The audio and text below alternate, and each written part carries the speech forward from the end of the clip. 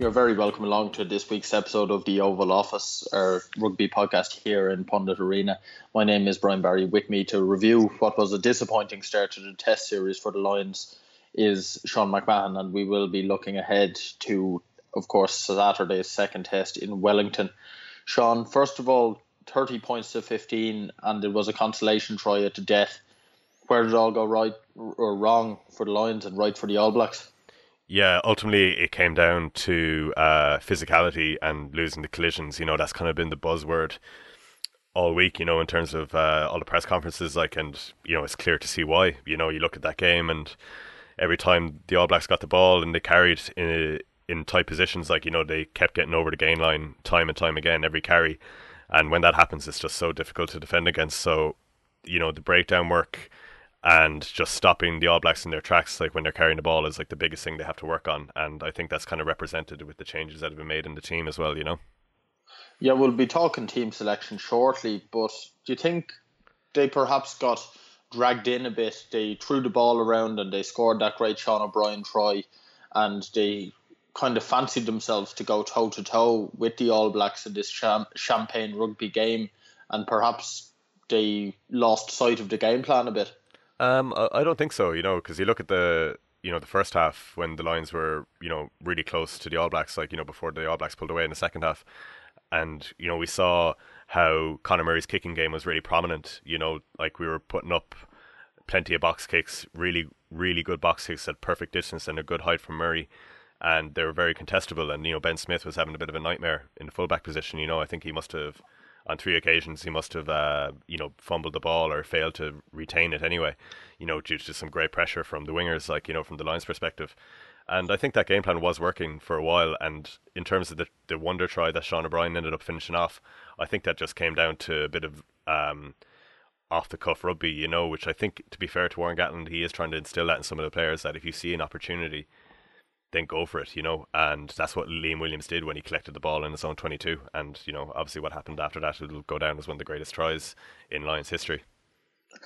Do you think it was then the tries conceded were down to just lapses in concentration, individual error? We saw Taylor's first try, for instance, it was just a quick penalty and the Lions were caught flat-footed, standing on their heels. Perhaps, obviously, Ricky Ioane's try, then Liam Williams just dropped a ball that he'd catch 99 times out of 100. Are these minor fixables and they just have to cut out the errors but stick with a similar game plan? I think to stick with a similar game plan is the way to go forward. There's no point in reinventing the wheel here exactly, those moments where they conceded those tries were all down to lack of concentration, which again, it's something that, you can tell the players all week, you need to be on the money here. But if you're defending for such long periods like the Lions were against the All Blacks, when you're losing those collisions and you're constantly on the back foot, it's absolutely draining. And those kind of moments are inevitable, really, So I think the most important thing for the Lions going forward is that they can win the collisions, they get more possession of the ball, they have more territory, and it's going to be a game where they're not going to be as exhausted or as tired as they would have been in the first Test. But just when you look at those tries that were conceded, it was completely down to lack of concentration. Like you said, Cody Taylor's try, the Lions, they conceded a penalty. I think George Cruz failed to roll away at the breakdown. And, the hands were on the hips, they were gasping for air, and, a little bit of great play from Aaron Smith, who just saw the opportunity and he sent the ball wide. For Ricky Ioane's first try, we saw in the Lions conceded a scrum penalty again, or it was a penalty advantage, I should say, and a bit of great play from Kieran Reid on the deck when he kind of flicked the ball up, and then straight away the Lions just weren't, they were expecting the referee to call the penalty, and perhaps Bowden Barrett was going to kick it over the bar, but again they failed to do that. And then Liam Williams' mistake is just down to an individual error, really, and you can't really plan for that. One of the major talking points coming out of the game is, are they aiming for that standing leg? Were they trying to stifle that threat illegally, so to speak? What are your thoughts on it? Yeah, I don't think it was as prominent as we've seen in the past. Obviously, everyone kind of references that Glasgow Warriors game against Munster in the Champions Cup. I think it was back in January in Scotstoun. And obviously it was very apparent what Glasgow were up to in that game. But I don't think there's any excuse for a player to come in from the blind side and genuinely say that they were trying to block down the ball, because, as everybody will tell you, you can't block the ball down when you're coming in from the blind side position. You know, you got a standing leg in front of you, and the ball's on the far side of the player. So I I think they knew what they were doing, and they were clearly trying to rattle Murray. I don't maybe they weren't going out to deliberately injure him exactly, but they wanted to kind of put a second thought in his head, and that was their plan. So 13-15, the lines have gone down in the first test. We could talk about that all podcast, but there's the small issue of the second test in Wellington on Saturday coming our way thick and fast. Warren Gatland has named quite an interesting side for it. He's certainly rung the changes, and there's a few big talking points. Peter O'Mahony has been dropped from the entire game day 23. Sam Warburton coming in at 6 as captain. Maro Itoje and Alan Wynne-Jones make up the second row. And Johnny Sexton coming in at 10, Owen Farrell pushing to 12, and Ben Teo dropping down to the bench. Sean, first of all, did Peter O'Mahony, is it warranted that he got dropped down, or do you think it's more of a tactical call bringing in Warburton? I don't think it was warranted. I think it was a bit harsh to drop him out of the squad completely. I think with regards to that defeat against the All Blacks in the first test, you know, the breakdown was poor and they lost the collisions like we've already discussed, and it's always going to be the case that someone is going to get the finger pointed at them, and in this case unfortunately it was Peter O'Mahony. So I think Gatland was always going to bring Warburton into the test side at some stage. He probably just wasn't ready for the first test in terms of like getting enough rugby under his belt. So now with Warburton in the side, you know, he really needs to step up to the plate and do what his number one job is going to be in this game, and that's to slow down the ball at the breakdown and hopefully stifle the All Blacks attack. I've heard a lot of criticism in the last few hours that it's harsh on O'Mahony, etc., not even to be in the game day 23. But we've seen time and time again Peter O'Mahony being a victim of a lack of versatility, essentially. That back row position on the bench is there for somebody, in my mind, who can cover at least 2 out of the 3 positions in the back row. Peter O'Mahony is an out-and-out 6. He's not been known to cover 7 or 8. So it's very much a case, if he misses out on that number 6 jersey, even by the smallest margin, he's suddenly out of the game day 23 altogether. And is that what happened here? Yeah, it seems to be the case. Obviously, we have CJ Stander who's come in covering that back row position on the bench. Obviously, Courtney Laws can play at 6 as well, I think, you know, in addition to the second row. So there's more options there for Gatland, and obviously having someone like Stander who can bring that physical impact in terms of his carrying ability at some stage in the second half in Wellington is going to be a huge advantage for the Lions, and it's definitely just one thing that he has over on Peter O'Mahony, because Peter O'Mahony isn't exactly someone who's going to bring you that level of carrying ability that you might want in the second half of a game, especially if the Lions are behind. George Cruz is another who's not only been dropped from the starting team, but also the game day squad. I think this one it's quite different to Peter O'Mahony in that he could have easily slotted in as number 19 on that bench, but Courtney Laws is in at 19 and Maro Itoje is in. People were expecting Itoje to come in, but perhaps for Alan Wynne-Jones, is that favouritism from Gatland, or is it the correct call? Cruz, for me, did very well in that line-out, but he dropped a ball. He lost one in contact. He made some unforced errors, which essentially are not good enough at this level.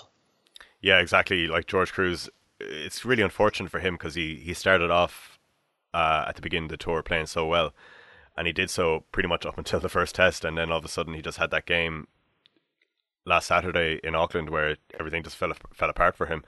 You know, we saw how, you know, he just all these unforced errors, and it was very uncharacteristic from him. You know, he conceded penalties at the breakdown, which put the Lions under pressure, which ultimately led to Cody Taylor's try for the All Blacks. He spilt at least 2 balls, I think, which led to knock-ons, which were in decent positions for the Lions.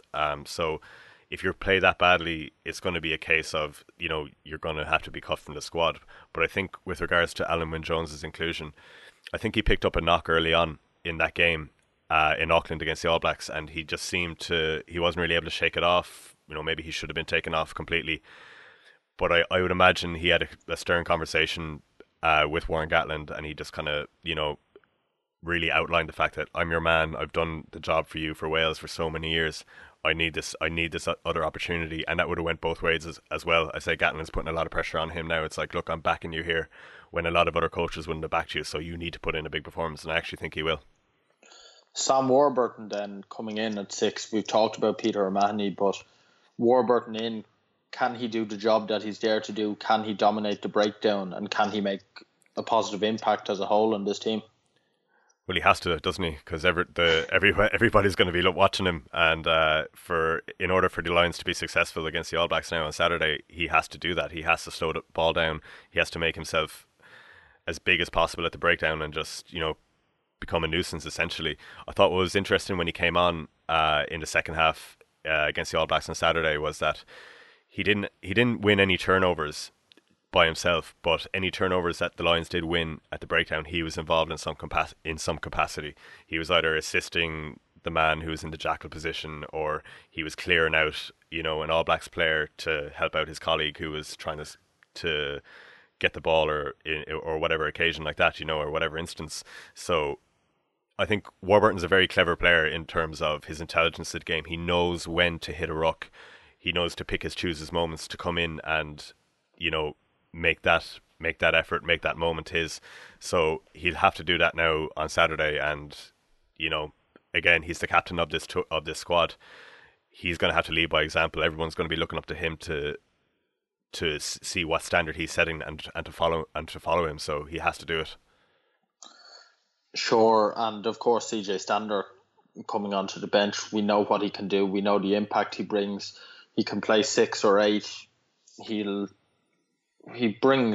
one of these people who just lifts everybody. When he's on form, when he plays well, his team plays well, and he's been a talisman for Munster, for Ireland, and people are hoping, obviously Warren Gatland is hoping that he can bring a similar impact to the Lions. From the bench, do you think that's the right option? Oh, definitely. Yeah. I think a lot of people have kind of been a bit harsh on Stander so far in this tour, because we're so accustomed to Stander making these barnstorming carries where like he breaks through tackles and, runs 20 meters and then passes the ball off. And we haven't really seen that so far in this tour, but you got to remember that he's a marked man.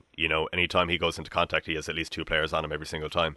But what's great about Stander is that he's always the guy who puts his hands up at first receiver. There's going to be cases where you need to go through 3 or 4 phases just to recycle the ball to set the back line for, a predetermined move that they want to execute.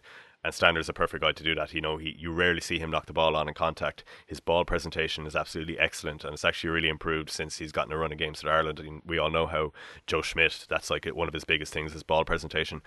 So I think he can bring that to the Lions in the second half when hopefully, they're going to be on the front foot and they're going to be looking to land that killer blow against Steve Hansen's side.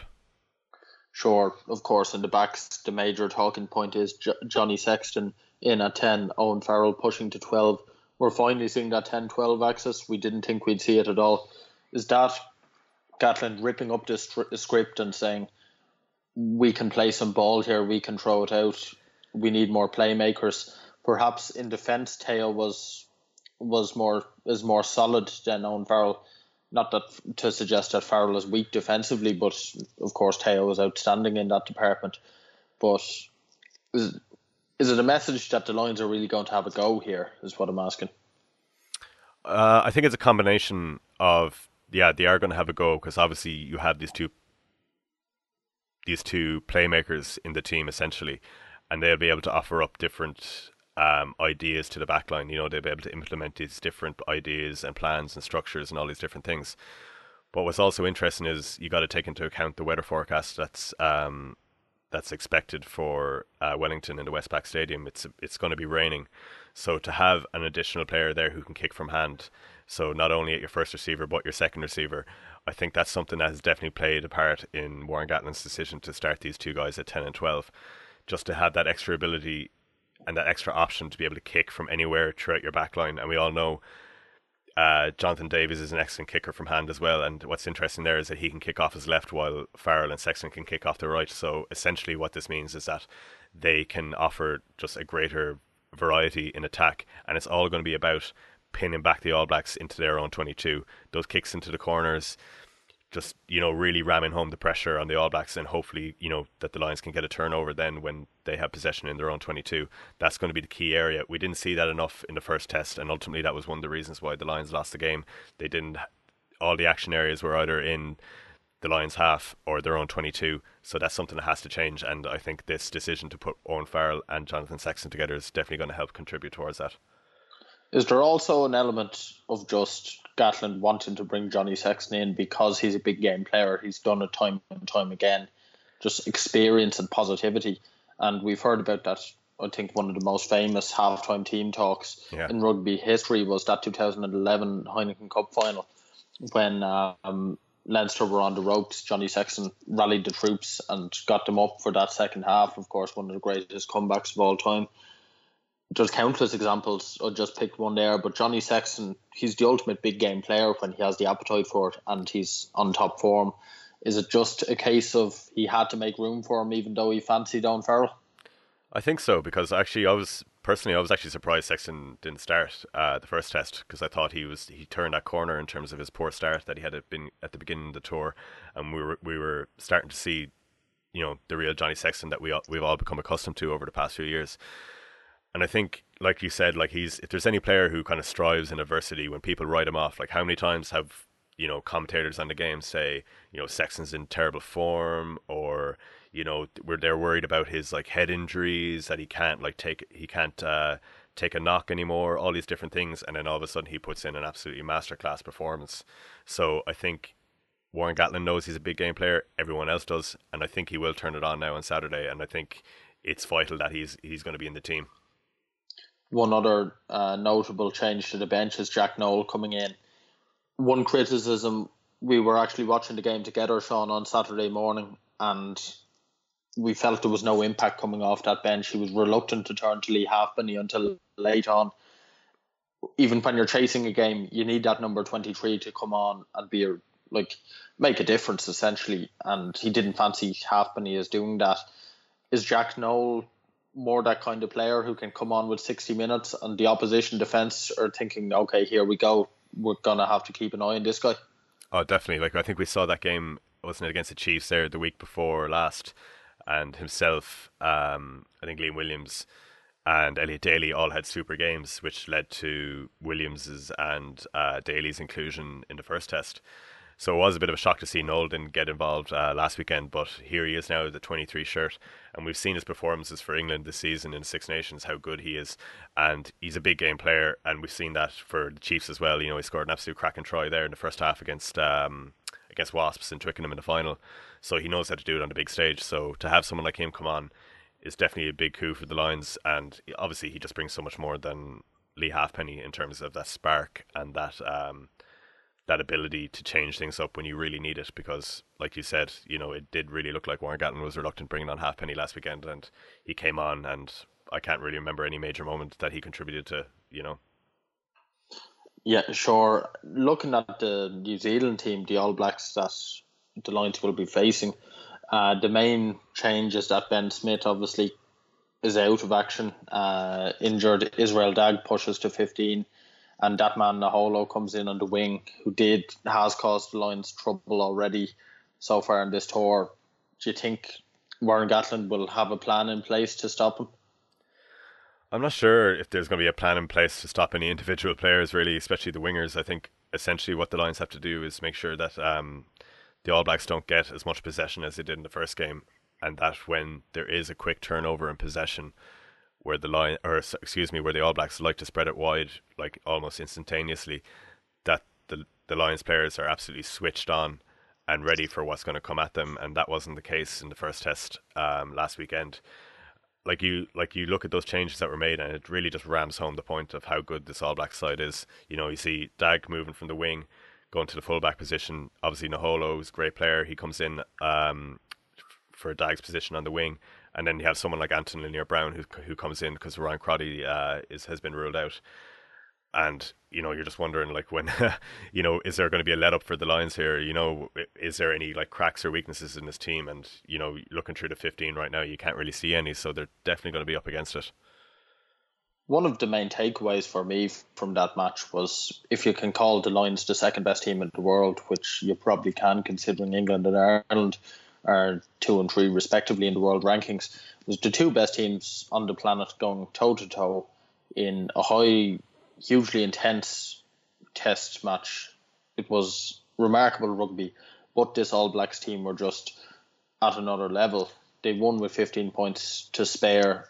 It was game over with 20 minutes to go, and just shows the raw depth throughout this All Black squad. Not only the 15, but also the 23. They had impact coming off the bench.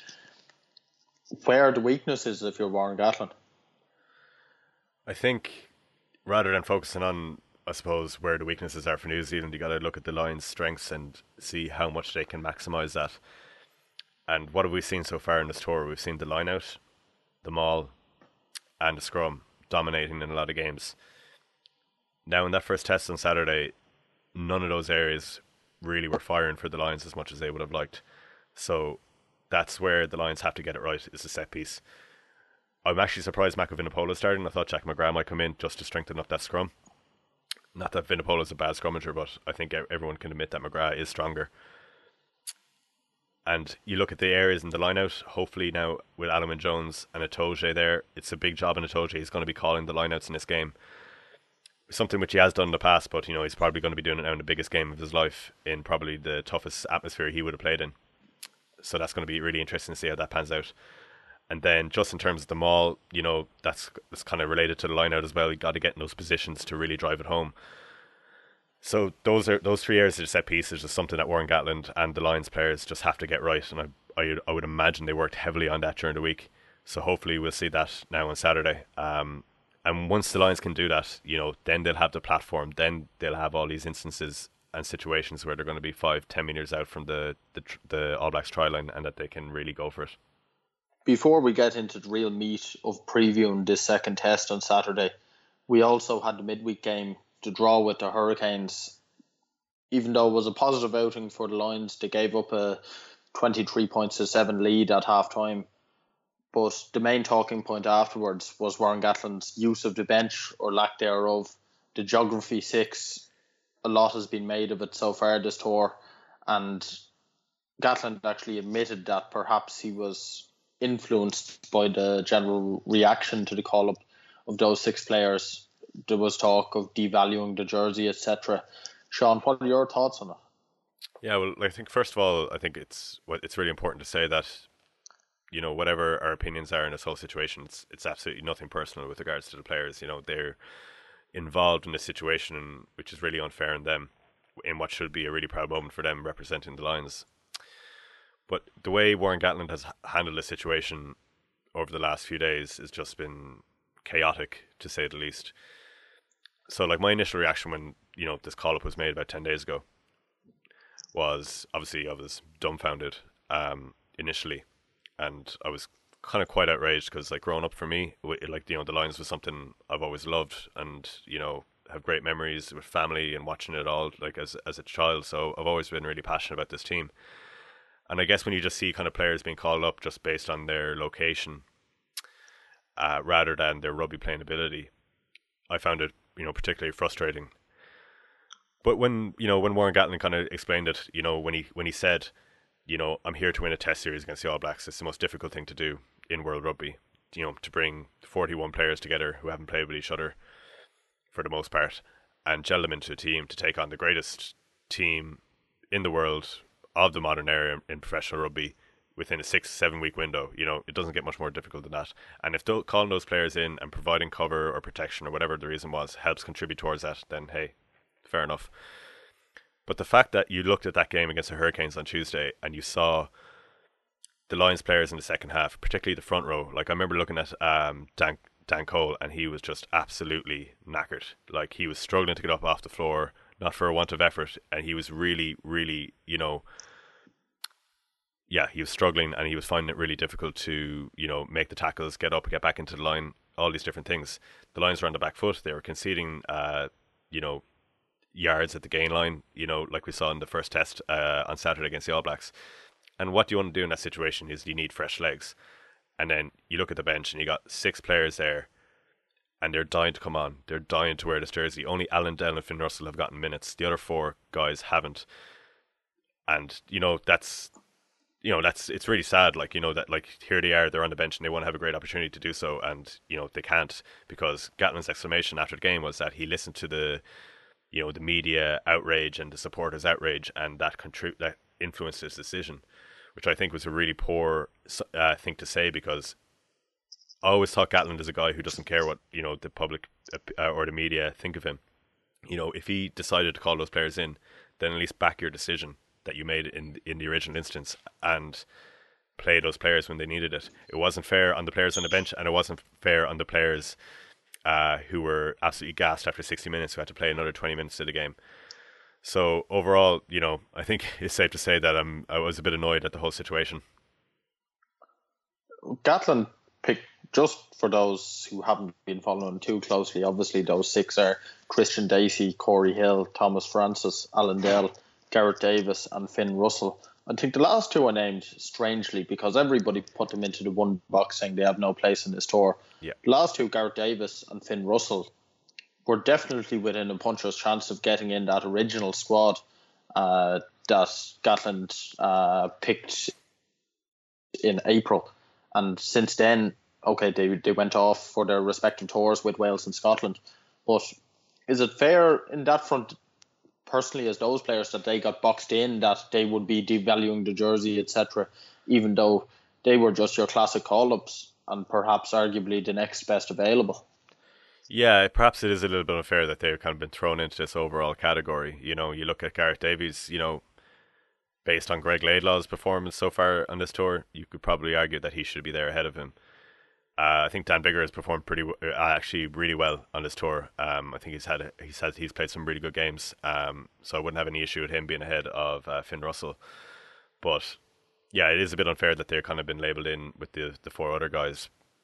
But it's not just about those two players and the other four players. It's just it's on an overall context, an overall scale of how this whole situation has been handled, and it just leaves a bit of a sour taste in the mouth. And it could have been done a hell of a lot better.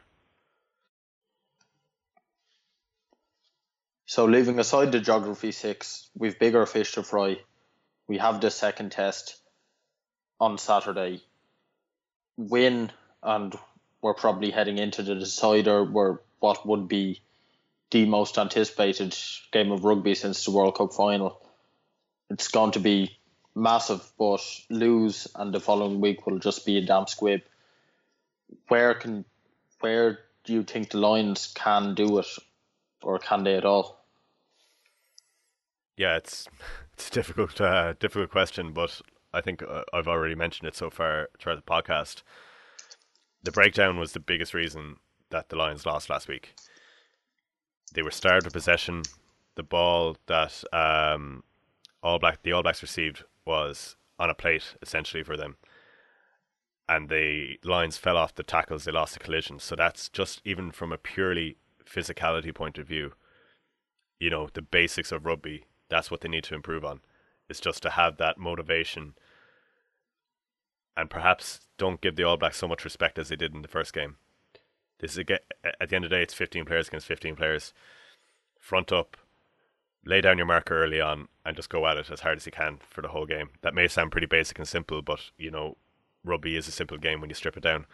You got to win those collisions. That will lead to more ball for the Lions, more possession, more territory. So that's the first area they have to do. And having Sam Warburton in the team will hopefully, he's a breakdown specialist. Hopefully, that will contribute to a more successful performance in that area of the pitch for the Lions. And then, like we said before, the set piece misfired last week. It can't happen this time around. They're going to be the primary source of scores for the Lions, just to get into those areas of the pitch, a couple of meters out from the try line, to be able to score those, pick and go, wait for those gaps to open up, like we saw was the case with Rhys Webb's try at the end of the first test. The Lions put a few phases together. Okay, look, it was at the end of the game, but those gaps will, if you keep carrying into those areas and you have good support players securing ball for you, eventually those gaps are going to open up. And that's what the Lions need to do. They need to have that accurate set piece, be it scrum, line out, maul, to get themselves in those positions. Sure, territory is clearly a big thing, and Johnny Sexton coming in is certainly going to be used as a weapon, his tactical kicking game. But the lines were cleaned out aerially when they were putting up those box kicks, when they were kicking to the New Zealand back three. That was an area they were hoping anyway to not only dominate but use as real platform to secure a potential victory that failed. Are they going to try that route again? I think they will. And to be fair, I think like that tactic was working for a while in the first half. I know I mentioned it before, but there was a lot of moments when Murray was on the money with his box kicks, and the All Blacks failed to retain the ball from those. So it worked in the first half. Obviously the second 40 minutes, everything kind of went out the window for the Lions. They just completely lost their shape and everything that associated with that. So I think a kicking game is going to be, and I think Gatland has actually alluded to it already. He kind of mentioned the conditions today in his press conference, and he said we might have to change our style of rugby, which seems to me is going to be an indication that this is going to be old school Northern Hemisphere, up the jumper, kick it up in the air, and just relentless pressure on the All Blacks back three in what will be really difficult conditions for the players. So I think that probably is the smartest thing to do. There's no point in throwing it around and being fancy and trying to do offloads and all this kind of stuff when not only are the players perhaps not as capable as the All Blacks players in terms of executing that, but the conditions are going to play a part, and it'll just be silly to implement such a plan. Sure. Before we push you for your prediction, we will be hearing from Maro Itoje, who was speaking at a press conference after the team selection. I'm obviously very excited. It's a huge honour. This is the kind of thing that you aspire to play growing up as a kid, playing rugby. And I'm hugely excited. I'm looking forward to the challenge. Looking forward to getting out there this Saturday and putting my best foot forward. Yeah, it's a tough gig, Everyone, I missed out last week. Unfortunately, Cruiser's not in this week, but it's the nature of the beast. I think all the second rows with Courtney and Hendy put in two mammoth performances on Tuesday and making life difficult for the coaches. So whichever way they've gone and whichever way they were going to pick, it was always going to be difficult. And the players will always be disappointed when they're not selected, but it's just about putting your best foot forward and hoping for the best. Courtney's a fantastic player. I think this year, whenever he's played, he's done the business. He's playing really well. He's training really well. So, he's a nice, relaxed, confident player. So I don't think that'll be an issue. Yeah, we acknowledge that the two good operators that they're very talented guys who have a good work ethic, but the challenge is on us to surpass that. We've got a good challenge in front of us, a challenge that we've prepared well for this week, and a challenge that we're going to rise to this weekend. Well, I was just having a chill day with my family. Nobody in the squad wanted to go to the museum, so I had to go with my family. So it is what it is, really. There's not too much in that story. Yeah, it's massive, We haven't come here to be second best. We haven't come here to play second fiddle. We're going out on Saturday to do a job and get the result we want. Thank you. Maro, how competitive was training this week ahead of... You always ask me these questions, don't you? About competitive training. Do you like answering it? I think I'll give you the same answer. Different names this time if you want. Yeah, it has been, as always, as I said last time you asked this question, it's always competitive. When you have the type of players that we have, and the competitive nature where everyone's used to performing, everyone's used to winning, is always competitive, and it's probably up to a bit since this week as a result of last week, and want to right the wrongs of last weekend. And what has to be different this Saturday to last Saturday? I hope I haven't repeated the same question. Well, we know rugby is a game of contact and physicality. We need to improve in that area. We need to be a bit more clinical on the ball. And we just have to stay switched on for the whole game, because these guys are sharp, they're good, intelligent rugby players, and when you switch off, they make you pay for it. Christmas? Maro, the breakdown was in and around the breakdown was an area of concern last week. How are you going to go about fixing that? Similar to the last point, is about upping the physicality around that area. Blasting men past the ball and making sure that the ball carrier does his job there. So we've addressed that issue in training. We've addressed that from the last game, and we'll hopefully see an improvement this weekend. Is it more of an attitude thing than anything technical? It's just about not switching off. Sometimes you just switch off for a moment and they're there. These guys are sharp over the ball, and if you want to get the kind of speed of ball that we want, we're going to have to be a bit more quick to the breakdown and contact area there. And how big a step up did it feel last Saturday Lions test against the All Blacks compared to what you've done with England? It was good. It was just different. I don't know about. It was just a different type of challenges. For me, it was obviously the first time I've played an All Black side, and they had the momentum of the game, and so we're trying to wrestle it back. Unfortunately, we weren't able to do so, but it was. It's obvious they're a talented team, and they've got they've got good players, and they work hard for one another. So the intensity was obviously at a very high level, but for us, as it always is, about us making sure we're right, making sure that we do what we can, because I don't think we played to our potential last week. I think we let things slip through our hands, and we'll try our best this week to make sure that same mistake doesn't happen again. Obviously it changes my role in terms of me calling lineouts. I've done this. I've called lineouts previously in the past, so it's not something that's new. A lot of the games where I've come off the bench, or even though I started, I've been calling this tour, so it's not something that's been sprung upon me. I've been preparing for moments like this, so it's obviously there's a bit more preparation when it comes to planning and etc. But it'll be business as usual for me. Yeah, so obviously speaking about myself, whenever I've had a performance which is below what I expect of myself, I'm always eager. Always can't wait for the next weekend to try and right the wrongs of the week previous. So I'm sure that a lot of the boys can't wait to get out there this weekend and put some rights to bed.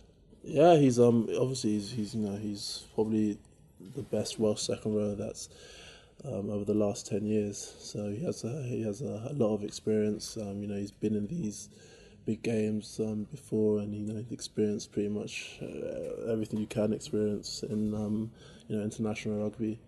So it's great to have him alongside me. I'm looking forward to playing with him. Obviously I've played with George. He's at my club. I play with him at England, etc. So we have that familiarity. But throughout your career, you obviously when we go to England, I now play with Courtney Laws and Joe Launchbury at my club. If George is injured or whatever, I played with Jim Hamilton, Will Skelton, etc., etc. So you always chop and change, and it's there's always going to be new relationships or different relationships. So it's important, but over the last, I don't know how long it's been now, 5-6 weeks, I've got to know Anowin very well. He's a good guy, and I'm looking forward to playing with him. Maro Itoje is certainly in a confident and hopeful mood. Sean, would you be hopeful as a Lions supporter? Can they level the series, or are we going to see it being ended as a competitive contest on Saturday? I think they're definitely capable of beating this side. I don't think there was much between the two teams in the first half in Eden Park, which, as we all know, is probably the toughest place you can play the All Blacks. So it seems they have a few things going their way. I think coming into this match, the conditions are going to be poor. That's going to suit the Lions. It's not in Eden Park. That has to suit the Lions. And just with the players that they brought in, bringing in Warburton, Itoje, they're really looking to add just that little extra bit of physical impact on the opposition, which they need to do. So if all those things kind of play into their hands, there's definitely a result here for the Lions to get a victory. Will they do it? I just think the All Blacks are too strong. They've been around the block for too long to slip up here. They're too experienced. I can't see it happening, unfortunately, which is a shame because it kind of really put a dampener on the last week of the tour. I think the game is going to be a lot closer than it was in Eden Park, and I think the Lions are going to put in a good performance, but ultimately I think New Zealand are going to prevail, probably between 7 to 10 points, I think. Sure, last week on the show I did say I think they could win a test, but it certainly wouldn't be in Eden Park. I was proven right in that they definitely wouldn't win at Eden Park. Everyone made that prediction. I think I won't set myself out, but I did see enough from the All Blacks to change that a bit. I think they were too strong. It was a case of Lions just about hanging in there, and then the floodgates did open. The All Blacks had the tool to punish the Lions' mistakes when they did come, and they didn't look like a team who were going to lose to the same opposition 7 days later. So, unfortunately, once again, it's 2 tips for the All Blacks on this week's Oval Office.